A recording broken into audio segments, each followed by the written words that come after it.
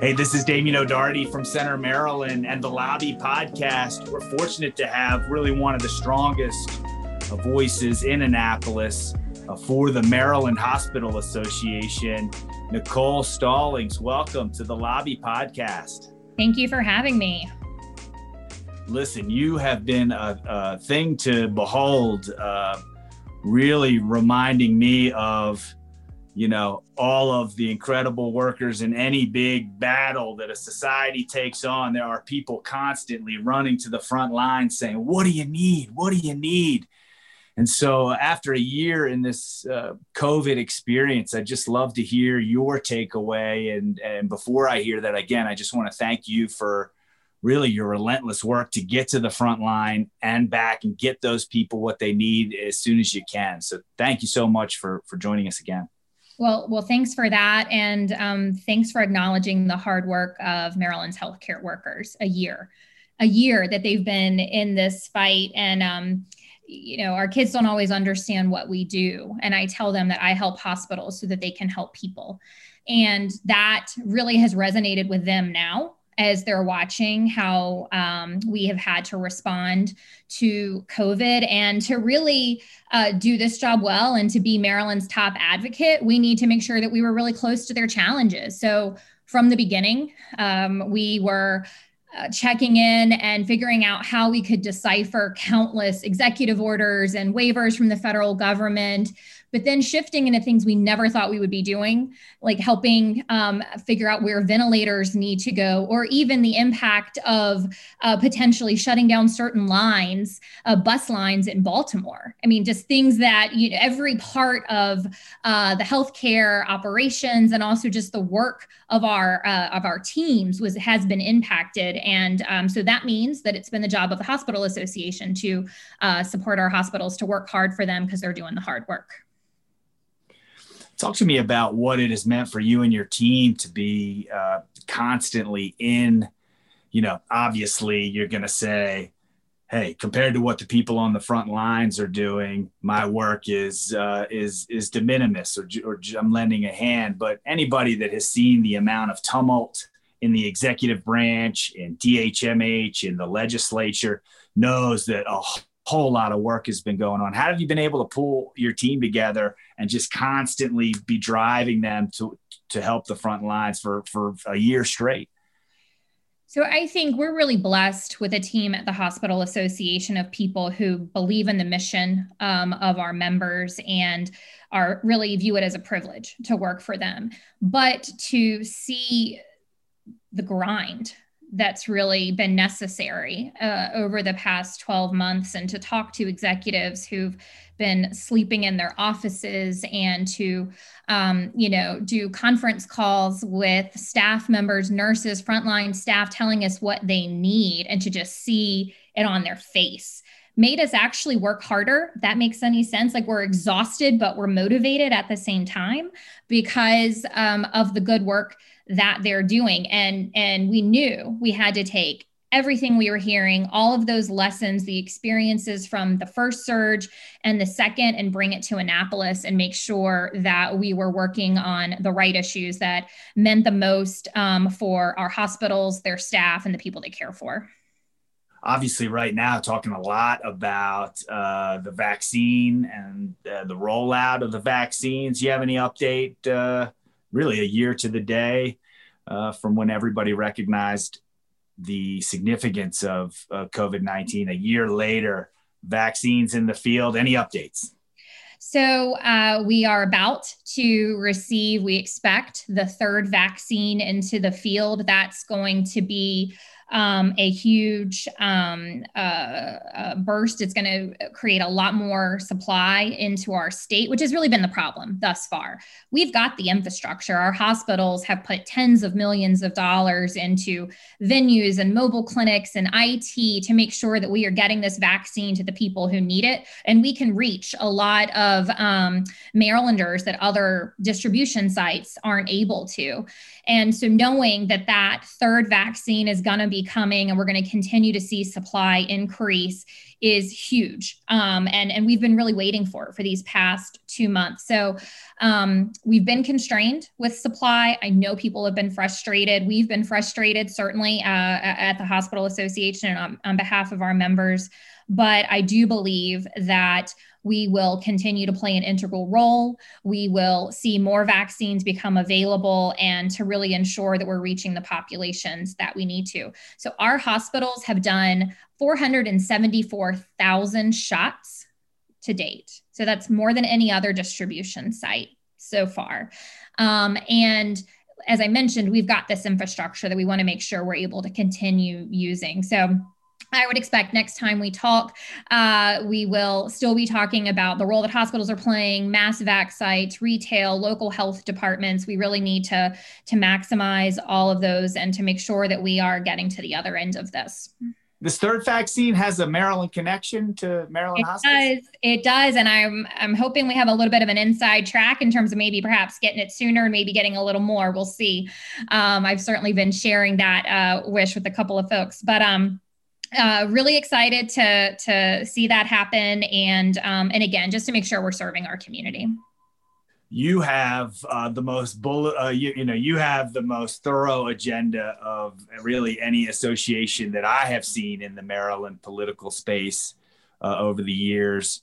It's very thorough, very detailed.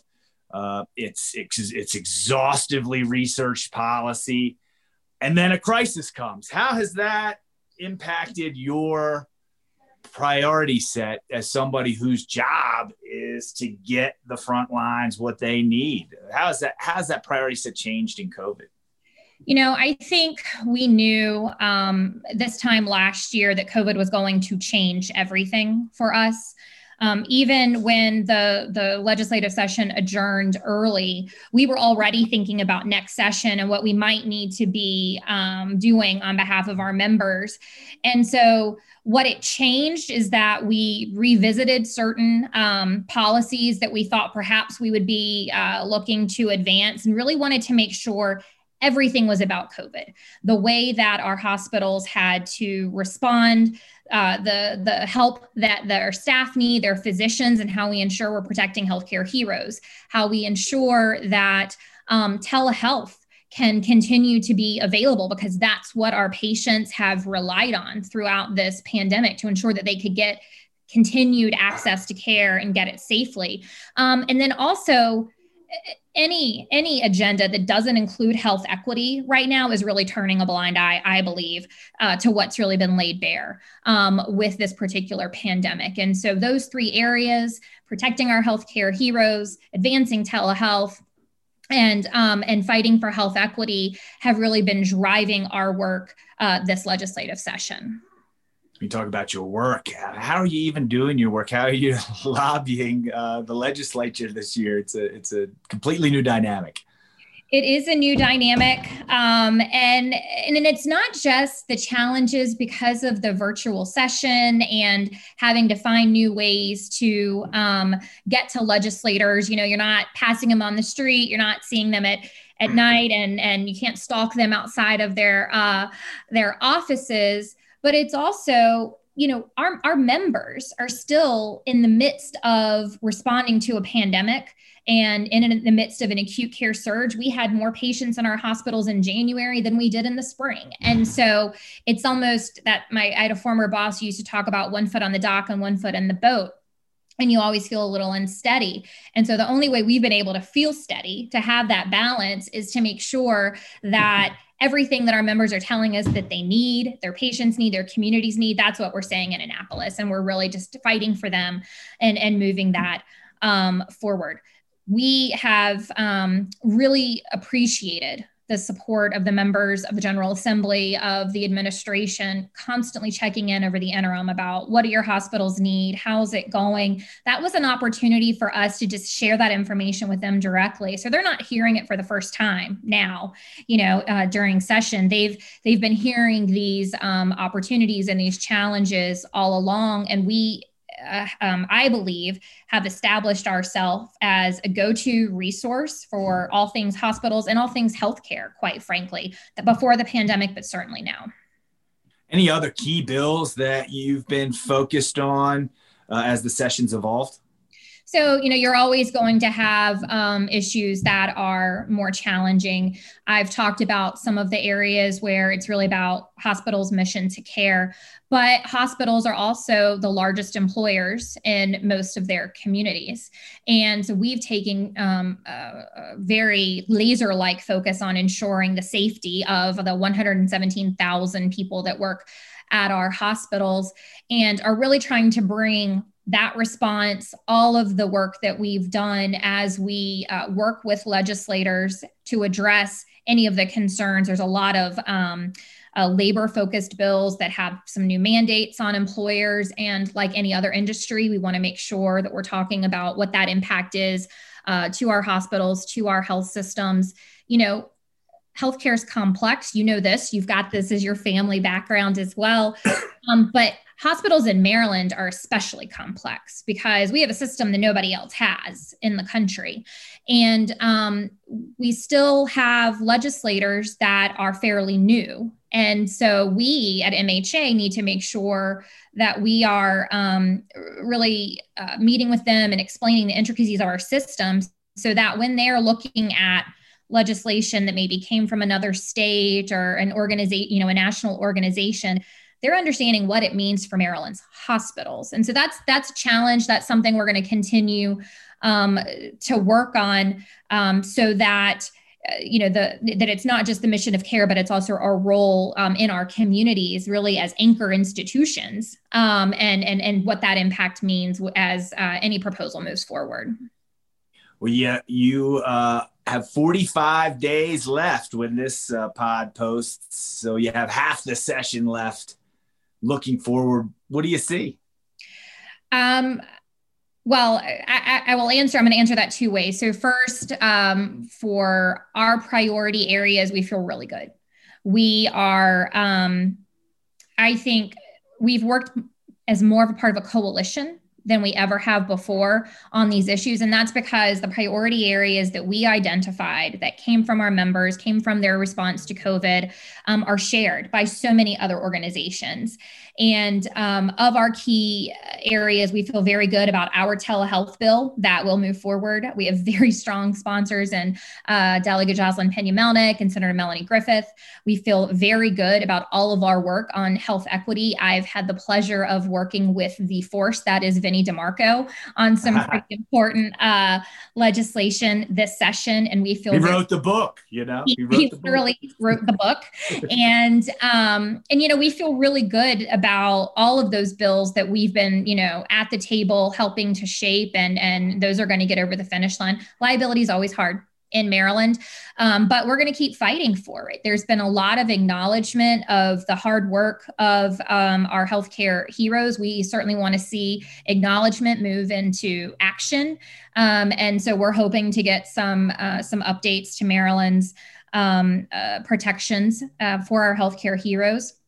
But then, if I take my MHA hat off, I was saying to a committee chairman recently, I am in awe of the significant reforms that are being contemplated by the Maryland General Assembly right now. I mean, it just makes me proud, frankly, to see a state really step into this moment and not hesitate, even with the challenges of the virtual format and everything else, to take on the tough conversations of the day and to move really significant bills. And we're seeing it in some of our neighboring states as well. And so I just think it's a time that you just can't help but to be in awe and to be engaged in different ways.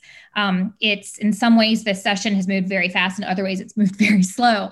But at the end of it, I think we're going to have a lot of really great things to point to. And, just like our members, we're just going to keep grinding away and fighting for Maryland's hospitals. Well, if you had to take a little bit of a Monty Python look at this thing and say, take a look at the bright side of life, what do you say are some of the bright sides you've seen through the last 365 days of COVID from the Maryland Hospital Association point of view? I think we have a better appreciation now for the connectedness of healthcare, if that makes sense. there were strains in certain parts of the care continuum that we felt in our hospitals. And so now in Annapolis, we are weighing in on issues that don't have a direct hospital impact, but impact local health departments or impact skilled nursing facilities. And because we've just seen how they all are so related. And I see us continuing to build on this. I see us at the Hospital Association, we will operate differently moving forward. We will look at partnership opportunities and take these issues differently because of the experience that we've had with COVID. And, this time next year, unfortunately, we're still going to be dealing with COVID in some way, right? We will still have vaccinations that we're talking about. We will still certainly be looking at some of the impact downstream. But I would hope that we just take a lot of the lessons learned and find those bright spots. We certainly want to move those policies, but I also think the bright spots have been the partnerships. Maryland is home to this amazing, I'm going to embarrass you a little bit, but Maryland is the home of this amazing culture of reformers in the healthcare space that have really put together, anything from Medicaid expansion to the Maryland model. It's been a model of reform. And that culture of leaders in that healthcare community is largely led by women, in my view. And you have always been sort of connected to that culture and to that group, but you've always had a very sort of legislative, executive branch antenna, understanding of the politics. And so you were always a bit of an outlier. I always thought to that group, because they were like, she likes the politics and the legislative. She's going to be an expert in that. And, 20 years later, you have become the preeminent voice for healthcare in Maryland, in the Capitol. And I'm just wondering, we have so many young people that listen to this show. I know you're going to tell me hard work and being around good people, but what you've been able to do is pretty remarkable. And I'd love to just hear any insights that guided your path forward to where you are today. Because I think a lot of people look at you and say, I want to be that one day. I want to be Nicole Stallings one day. So what would you tell those folks? Well, thank you. I cut my teeth in New Jersey. I went to grad school there and started working for the New Jersey Hospital Association and had the benefit of having some really amazing mentors in New Jersey and exposure to politics in New Jersey, which there's a lot of stories there. But I learned at that time the importance of mentorship and the importance of being a collaborator and being willing to sit down at the table and find a way to make it happen. And when I came to Maryland and was sitting around tables convened by Governor O'Malley and Anthony Brown, it was the same thing. It was like, find a way to make this happen. And so I certainly think relationships and mentoring and being willing to, yes, grind it out and really work hard. But for me, and maybe what you were speaking to that makes me a little bit different is I'm very much grounded in the policy. I tell my team all the time that we have to be the most prepared in the room. We need to know this issue 360, and we need to be really credible resources. And what that means is we need to say, hey, yeah, our members can do something differently here. They can do something better. And being willing to make change and to not just always start from a place of no. I'm lucky that I found healthcare early and I never had to go anywhere else. This is where I meant really to be. I've had the privilege of working on some of those big things that you talked about. And I always think this is the biggest thing I'm ever going to work on. It's not going to get better than coverage expansion. It's not going to get better than the Affordable Care Act. It's not going to get better than, Maryland's negotiating with CMS. And then COVID came. and I'm helping our hospitals, and my team is getting stretched in ways that they never thought they could do, and just seeing them be so rewarded by the work that they're doing, it just gives back, and it gives you that much more energy to keep doing it. So it's a privilege to be named and to be in the room and at the table with so many of those people. Yes, many are women, and I am a strong believer in women helping women, and really advancing one another, even if we're on different sides of an issue. There's a very quiet network of women that, we're always checking in on one another. And I think that's all critically important, but it certainly helps if you love what you do. Yeah, there seem to be like silos. Like there's the policy group, and you could hang with the best of them there. And then when the policy group's done, they'd say, "Hey, Nicole, you got to take this out to the real world and get it tested." And so it seemed like you had a mastery of these two worlds. I remember trying to distinguish the difference to Mark Shriver between politics and policy, and he had a good chuckle out of that. But it's been a real masterclass to watch you in that legislative, executive world, advocacy world, and then also in the policy space. And just want to encourage all those people to listen. Watch Nicole. You can do it all. You can do it all. Again, I have a great team.